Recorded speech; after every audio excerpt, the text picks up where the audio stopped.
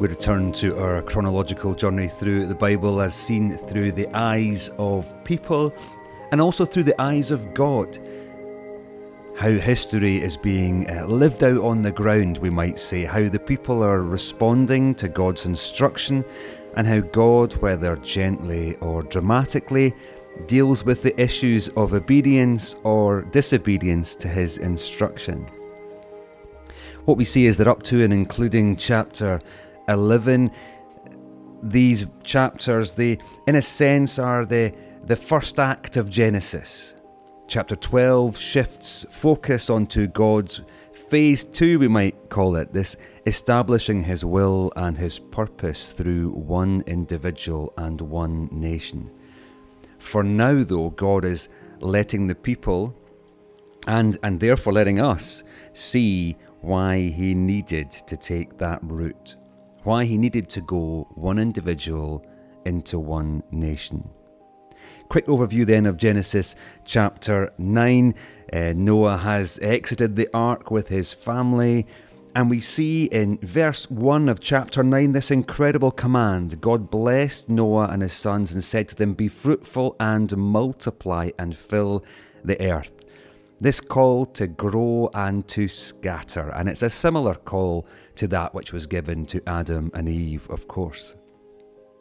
Then in verse 2 of chapter 9, there's this call again to stewardship of the earth that reiterates the first call given to humanity in a sense, but there's a twist offered in this stewardship, and that we see in Genesis 9 verse 3, this expansion of humanity's diet. Now they're going to be eating the animals of the earth. So for those of us that really enjoy a steak or a burger, we're grateful in a sense for this shift.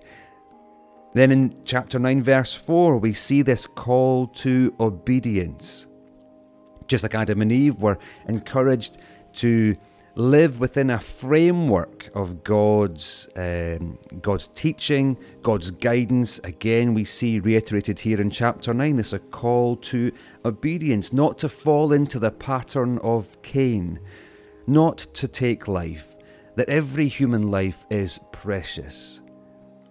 9 verse 6 lays out the consequence of disobedience to that call, that if you deliberately take a life, then your life is forfeit.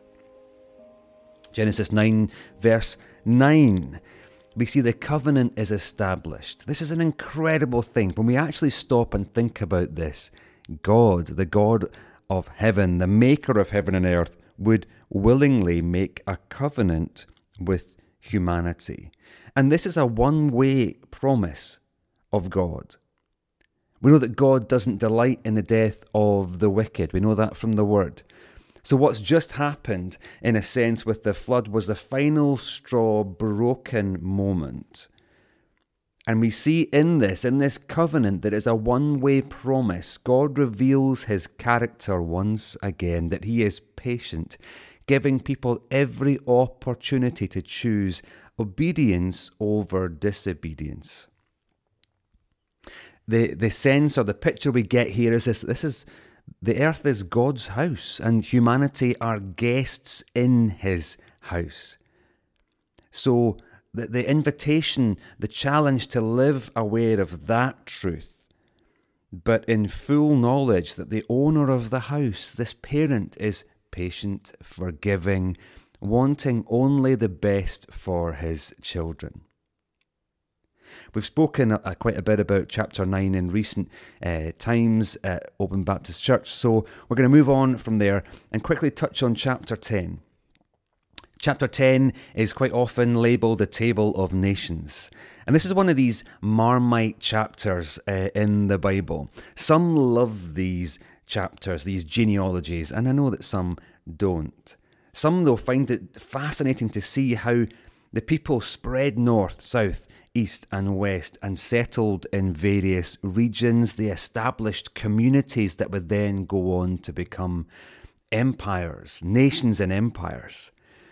And what we see in chapter 10 is that people generally responded obediently to God's call to be fruitful, multiply over the earth, that is, to scatter, to build communities, and in that regard, build communities as God would intend. But we also see that some appear to have intentionally, willfully opted to operate in defiance of God's instruction.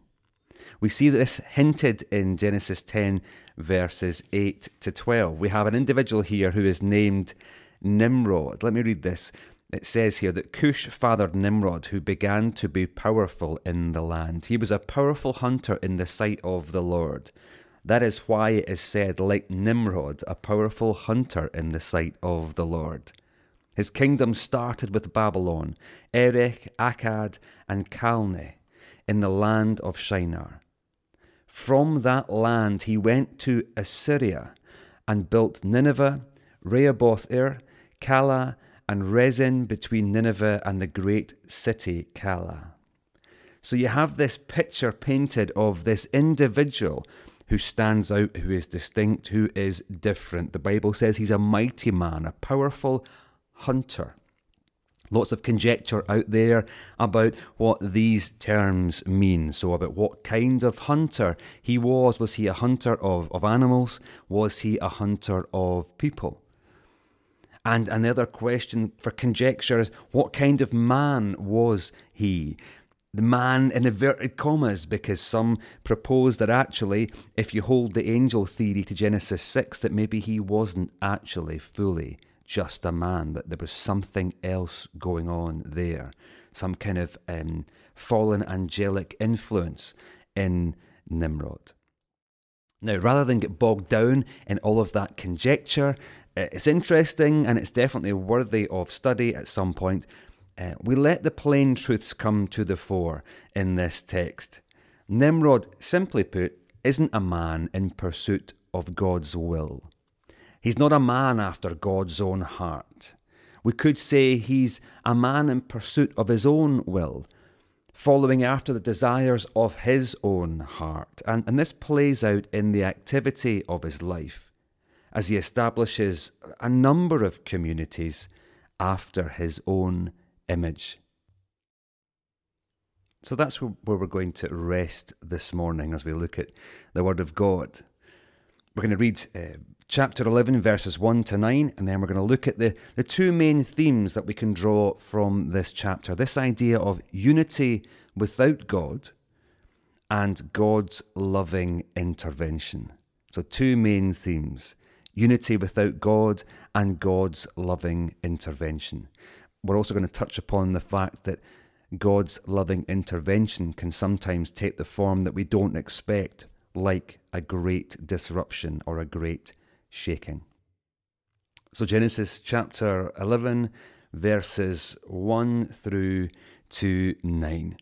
The whole earth had the same language and vocabulary. As people migrated from the east, they found a valley in the land of Shinar and settled there. They said to each other, "Come, let's make oven-fired bricks." They used brick for stone and asphalt for mortar. And they said, "Come, let's build ourselves a city and a tower with its top in the sky. Let's make a name for ourselves, otherwise we will be scattered throughout the earth." Then the Lord came down to look over the city and the tower that the humans were building. The Lord said, "If they have begun to do this as one people, all having the same language, then nothing they plan to do will be impossible for them. Come, let's go down there and confuse their language so that they will not understand one another's speech." So from there the Lord scattered them throughout the earth, and they stopped building the city. Therefore, it is called Babylon, for there the Lord confused the language of the whole earth, and from there the Lord scattered them throughout the earth. So there we go. So that gives us an indication of what's happening in this moment. Not a lot of detail. Doesn't tell us the time scale as well of how long it took for this to unfold, but again, a snapshot into what's happening on the earth. We're settling today in the biblical location of Shinar, and whilst there's much debate over the specifics of this, the consensus is that we're in a region that would become known as Babylonia, neighbouring Assyria, recorded here, depending on your translation, as Babel or Babylon. Many would argue that this is the same location as we would understand later as the city of Babylon. This is the benefit when we look at this of living well after the event, of being able to draw in millennia of history to see what unfolded from the origins of this moment in Genesis 11. We don't have much detail here, but what we do see is what unfolded from the ideology of this time and this area. We see this vision of Nimrod and the people of Babel or Babel played out time and again throughout history across multiple places, and we understand why God did what he did in this moment when we look at how this ideology of Nimrod, this vision of Nimrod, played out. It's incredible, I think, to imagine that after the flood there were only 8 people alive on the earth. Again, this depends on how you view the flood narrative, but if we take it that the flood covered the whole earth and that everyone was lost apart from the 8 on the ark, then there's only 8 people alive on the earth, and therefore it's not incredible to imagine the possibility that everyone had the same language. Of course, when we look back on last week's Resurrection Sunday and the fact that I mentioned that one of the key reasons God came to earth in Christ was because there was a return to a common language. The gospel could now go out to the ends of the known world. It could go easily because of this common language. And so common language is a great thing when it's used for the right purpose. How many of us have travelled abroad and have struggled to do even the most basic things because of a language barrier? I've seen there's been a spate of recent TV shows in which people have been challenged to traverse the world, racing against other people. And the consistent problem they face is a language barrier. Why does a common language matter so much? Why is it such a big deal? Because when you've got a common language, you can get your point across easily. You can achieve a lot very quickly and very efficiently. You can get done what you want and what you need to get done without any fuss or bother. But what if there isn't a common language? What impact does that reality have? Well, it causes everything to slow down, every fine detail, every little detail to be an enormous effort. It forces people to have to condense and to distill their thoughts, to really think through what they're wanting to achieve. Not to operate so much on impulse, but rather to become incredibly deliberate, methodical, patient, understanding of other parties in the conversation. It forces people to listen. And it makes it incredibly hard for a Nimrod to share his vision with the masses. In a sense, you can begin to see the genius of what God does in this moment. To a people who had a desire to make a name for themselves, to make themselves the centre of life, this intervention of God was disastrous for them. Now, when we boil it down, the project of Nimrod is a project is the same project of the serpent in the garden. It's the pursuit of self under the guise of unity without God. It's the pursuit of self under the guise of unity, but without God. It's the construction of community dominated by the strongest personalities or the loudest voices. Those who have elevated themselves up to be the authority on all matters. Or even, as many would argue, in Babel, in this place where Nimrod is, or to create gods in their own image, to create God by their own definition, rather than let the God of heaven define himself and therefore define them and their purpose.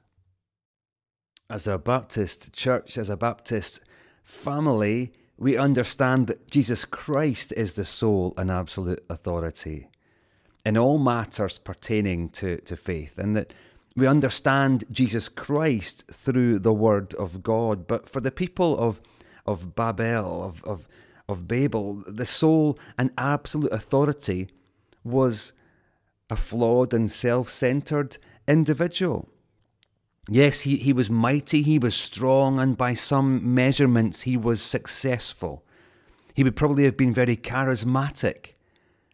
It reminds us that even the very best the world can offer is nothing in comparison to what comes from heaven. We've heard it said that God loves us too much to leave us where we are.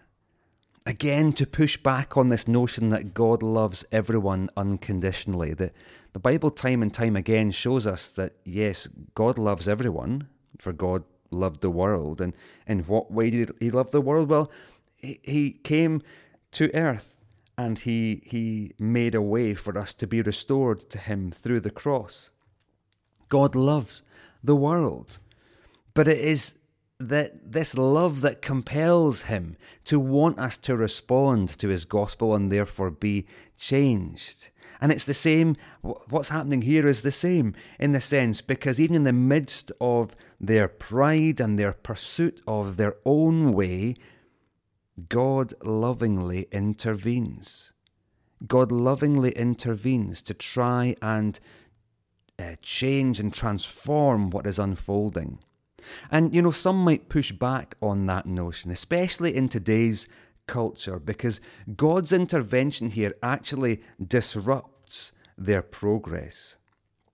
God's intervention here disrupts their progress. He throws them out of their equilibrium. It's a divine disruption, like we've been mentioning over the past year, where heaven shakes earth to stop humanity from totally destroying itself. People push back on this notion today that God has the right to intervene and to redefine.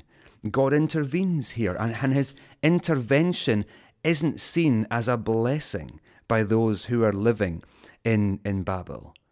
It's not the kind of intervention they would have voted for. Had there been discussions in advance of God coming down, the people would have most likely cried out against the perceived injustice of it, pushed back against the idea that anyone should try and tell them that they can't live the way they want to live. But you see, they've forgotten. They've forgotten they're living in God's house. They've forgotten that the good Father knows what is best for his children. Every parent that's had every parent that's had kids, I was going to say, but of course if you're a parent, you've had kids. Every parent has had these kinds of conversations with their children, where they understand the larger ramifications of their children's poor choices, and therefore as a parent they intervene. Here you have, in Babel, you have what we see in a sense today in our contemporary culture. People operating out of impulse. People operating out of impatience, out of a self-seeking desire. These people didn't have the time or desire to work hand in hand with those that they could not communicate freely with. It tells us that they dispersed throughout the earth. They were scattered, just as God had told them to do in the first place. God's intervention. His intervention here is holy and is good, for humanity's own good. And so the common purpose of the people was lost, and the common will to congregate, to self-elevate, and to dominate was diluted. This kingdom of man, seen in the desire to pursue their own will and build unity without God, was, for a time, hampered. So what? What does this have to do with us thousands of years later? Well, if we consider the development of humanity over those years, we see this pattern is repeated time and time again. And more importantly, the heart condition, the motivation behind this pattern is revealed time and time again. Now, we read in Revelation, of course, last year that this very issue, pioneered in this very chapter of Genesis, will be one of the most significant problems in the end of days, and that God will once and for all put an end to it. But so what? Why is it relevant to us today? Well, it's relevant to us because it's still happening, and we might unwittingly be supporting it through our lifestyles and our choices. The purpose of the revealed will of God found in the Word of God is to teach us about the character and nature of God. It's to teach us about how He has intervened throughout history, but also, and this is where it's key for us just now, to guide us as to how we might live today in a way that pleases Him and furthers His kingdom. Nimrod was not living with that mindset of how can I please God and further God's kingdom. Nimrod's philosophy and vision that was embraced by the people was how can I please myself and further my kingdom. And so it's great for us as we look at the Word and we weigh the Word against, yes, history, but also against contemporary life.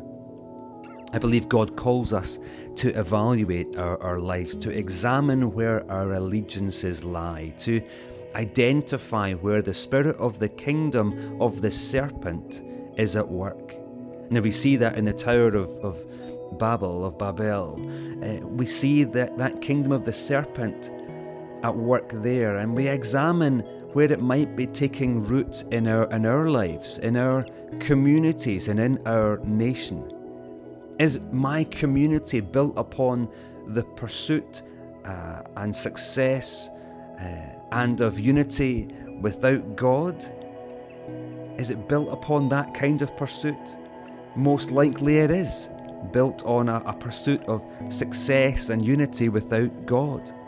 Is my nation built upon a pursuit of success and of unity without God? Ultimately, yes, our nations often are built on the pursuit of success and of unity without God. And so what can we do about that? Because there's only really, I would argue, one solution. And that is that the kingdom of the world needs to be influenced and ultimately replaced, superseded by the kingdom of heaven. And that sounds like a grand mission. That is ultimately the mission of the church. And so how do we live out that mission? Well, we go to Matthew 28, of course, and we say that we have to take the gospel out to the nations. We baptize in the name of Christ and we disciple people. But what can we do? What can we do in practical terms to resolve this challenge? We might think that the battleground for this kingdom of the world versus the kingdom of heaven, this battleground might be found in community council and in parliament. It might be in the voting booth or in the head offices of organisations of power. But I would propose that God actually has a different strategy and a better strategy a more lasting strategy which will influence households and therefore generations to come. And it involves the transformation of the heart of every individual, born again through repentance and faith in Jesus Christ. We think about Jesus' dialogue in John 3 with Nicodemus, this incredible conversation between a man who is pursuing truth and the man who is truth. John chapter 3, in a sense you could argue that the religion of the time, that the Jewish established religious authority, that they were in a sense an organisation that was pursuing their own will rather than the will of God. And here you have Nicodemus, who's a Pharisee, coming to Jesus. And he asks this incredible question. He reaches out and desires to know how it is that we can come to know the truth. Jesus says, I tell you, unless someone is born again, he cannot see the kingdom of God. Born again. This transformation that comes through an encounter with Christ through repentance and faith. And so, if we think about it this way, every heart in our community transformed through the power of Christ. That is how the kingdom of the world is transformed into the kingdom of heaven on earth. And the only way for that to happen is for us to be in amongst those beyond the church. We have to be willing to bring Jesus into that space. To bring Jesus into that space and lead them to the cross. And ultimately stand with them, walk with them beyond the cross into new life. When we look at the world around us, it's not hard to see the parallels between what happened in Babel and in Babylonia and Babylon, and to see the parallels with our contemporary culture. People thinking that they don't need God, that they can pursue life and success and even unity without God. But ultimately, God is at the heart of everything that is good. And if you remove God from that, what are you left with? Nothing of eternal substance for sure. Let's pray together.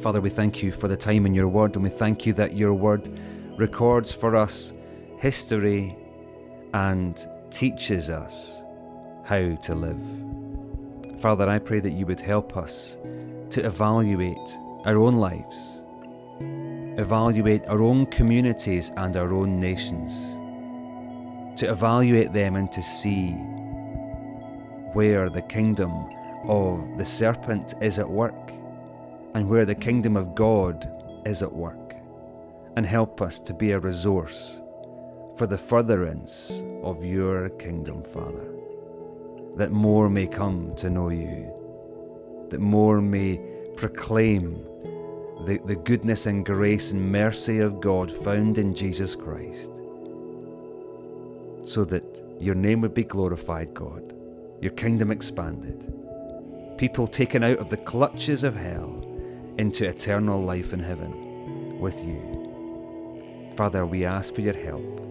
by the power of your Spirit, in Jesus' mighty name.